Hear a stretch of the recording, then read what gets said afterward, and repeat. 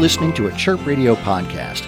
You can find more interviews and features at chirpradio.org/podcasts.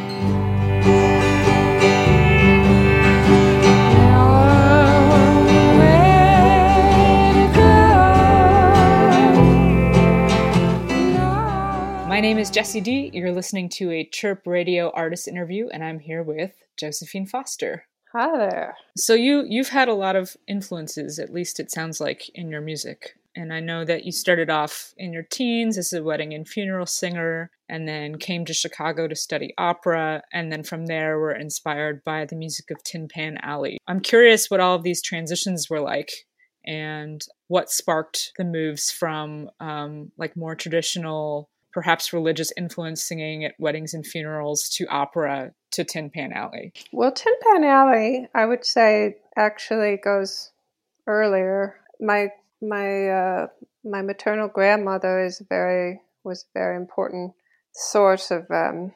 She's a very close person to me, and she was somebody who sang a lot of little songs from Tin Pan Alley. She grew up in the 30s, so I was used to hearing these little snatches of songs that she would sing in the old way, and my mother too did the same. Brother, can you spare a dime? Stuff like that. And so that was already in the air from my early childhood. But somehow, probably because I learned to sing a little with my grandma, I had an old sounding voice. So people would say, "Oh, you sound mature. You've got vibrato," or things like that. Which, when you're young, you just think, "Oh, cool." But then I really loved singing, like, in Italian madrigals, things like that. I thought were beautiful, and so I started to get more into classical music and the choir, and started taking my voice lessons. And I was interested in theater.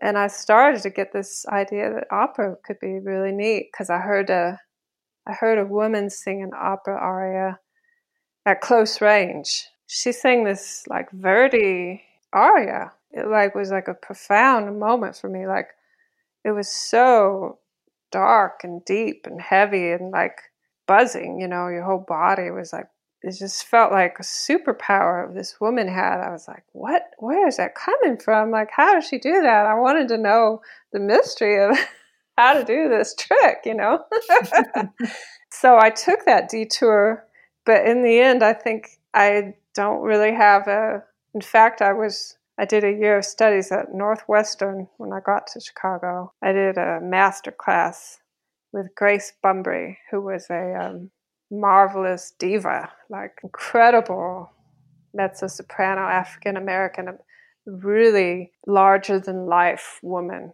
And I was on stage and I sang a Mozart aria for her. And she was like, "You have a beautiful voice, but what did you eat for dinner?" And I said, "Probably like Campbell's chicken noodle soup and a peanut butter and jelly sandwich, She was not amused. Like, she was like, "You need to eat pasta. You need more strength. You need more," And the truth is, I realized that opera demands sort of a weight and a focus and stuff that I think above all, it's something so concentrated and so intense that I've started to discover I wanted to just write my own arias. I wanted to do things that suited me so perfectly that I could never be wrong, that nobody could tell me what to eat or the wrong note or the wrong, this is technically this, I decided to throw it all out because it just made me crazy. There was so many rules, and I felt I had gleaned the knowledge I wanted. So I still have some opera books, but my voice is sort of like a ruin at this point. It's sort of deteriorated, but I don't mind. I think it's like, that's why I wanted to do music. First of all, I didn't want to have something that was about being limited by time. And then I didn't want to do opera because I didn't want to be limited by preserving a certain state of sound. I wanted to just be as close to how I was at any given moment.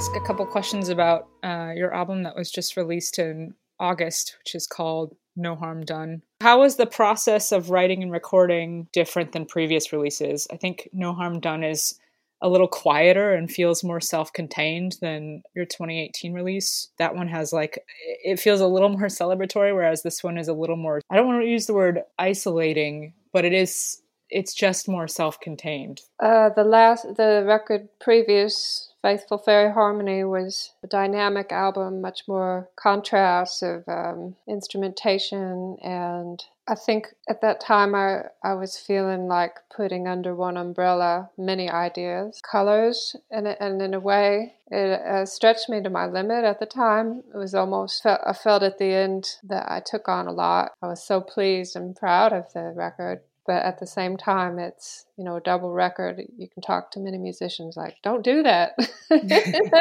I guess I hadn't talked to enough people to to get that advice. It's like afterwards I was like, oh God.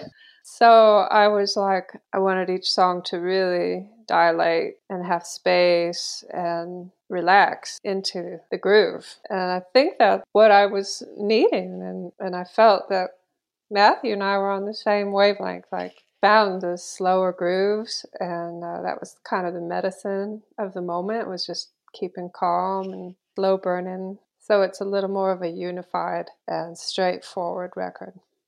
Yeah, I think that really comes across. It's a beautiful release, and I'm so glad to have it for the fall. It feels very emblematic of this time period now that things are getting crisp and chilly outside. So this was released in August. It was released kind of without any notable press release information. It was kind of like a Beyonce drop. At least that's how I like to think of Jospehine Foster. Okay, I'll go with that. Why release it like that? Well, I have periodically, for instance, in 2008, I released a record called This Coming Gladness, and I specifically wanted to do an experiment, and that I was like, I don't want any press release, and I just want to see what happens, because at the time I was sort of just a few years into recording and releasing records. I had a bad feeling about the repetitive nature and the superficial nature of sound bites and what people would just repeat. I was like, well, what if you just don't tell them anything? And, and of course, many people never heard the record, and that's maybe a shame. In this event, I'm not opposed to the press release, because I learned the hard way. It's good to at least announce to people. There's some people who are interested to hear. I asked the label if we could immediately release master when it was done, the digital, and let the physical copies wait, because I had a feeling of that compression that maybe you feel, or many of us felt in isolation, of just the need to share and also bypass that wait, that there's a correspondence between the digital and the physical copies. It could just start to circulate. People could listen to it same as they would later. It's like a relief to share something in this moment that it's so hard to travel and perform and anything. And I didn't particularly want to wait to share something if I could avoid it. Just wanting to release something immediately, if you're able to do that digitally, to maintain that connection. Mm-hmm. And I think that's really special and really intimate in a very non-intimate setting. Yeah, and you talk to so many musicians, the enthusiasm in the process, sometimes, of course, some things get wildly delayed by years and years, but the closer you are to that creative moment of the euphoria of the creation and then the sharing, if you can narrow that gap, that's really a nice privilege to have. It feels like it has its own timeliness that creates a different meaning.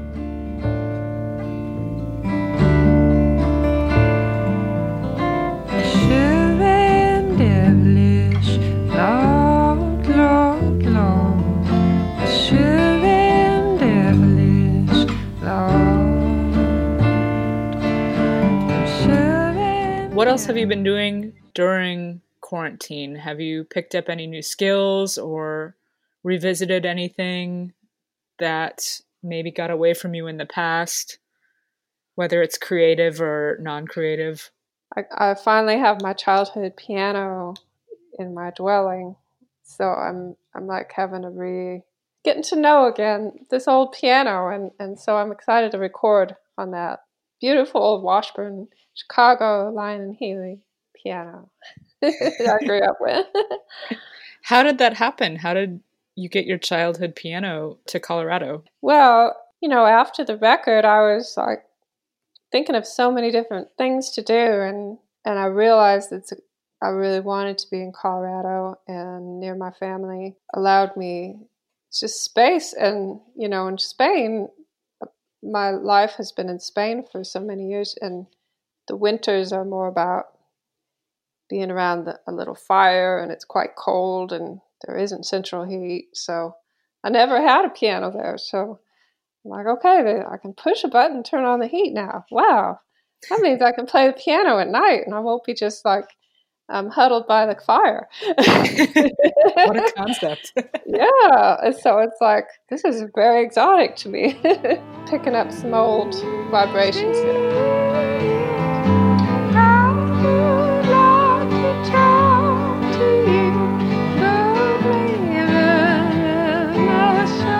I'm Jessi D, and you're listening to a Chirp Radio artist interview. Thank you so much, Jospehine, for talking to me today. I really appreciated it. Thank you for having me on.